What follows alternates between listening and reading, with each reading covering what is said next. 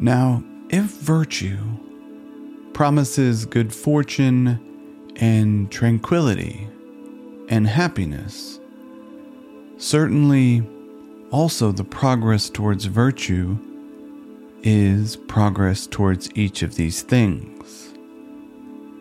For it is always true that to whatever point the perfecting of anything leads us, progress is an approach towards this point.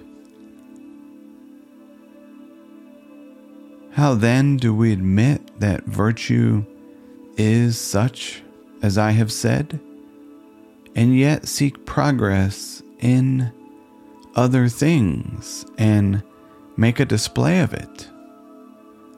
What is the product of virtue? Who then makes improvement? Is it he who has read many books of Chrysippus? But does virtue consist in having understood Chrysippus? If this is so, progress is clearly nothing else than knowing a great deal of Chrysippus.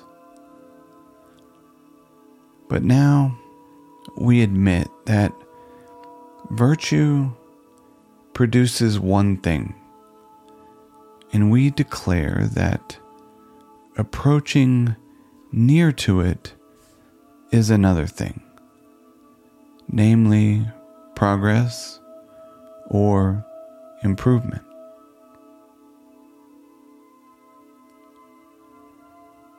Philosophy does not propose to secure for a man any external thing. If it did, philosophy would be allowing something which it is not within its province.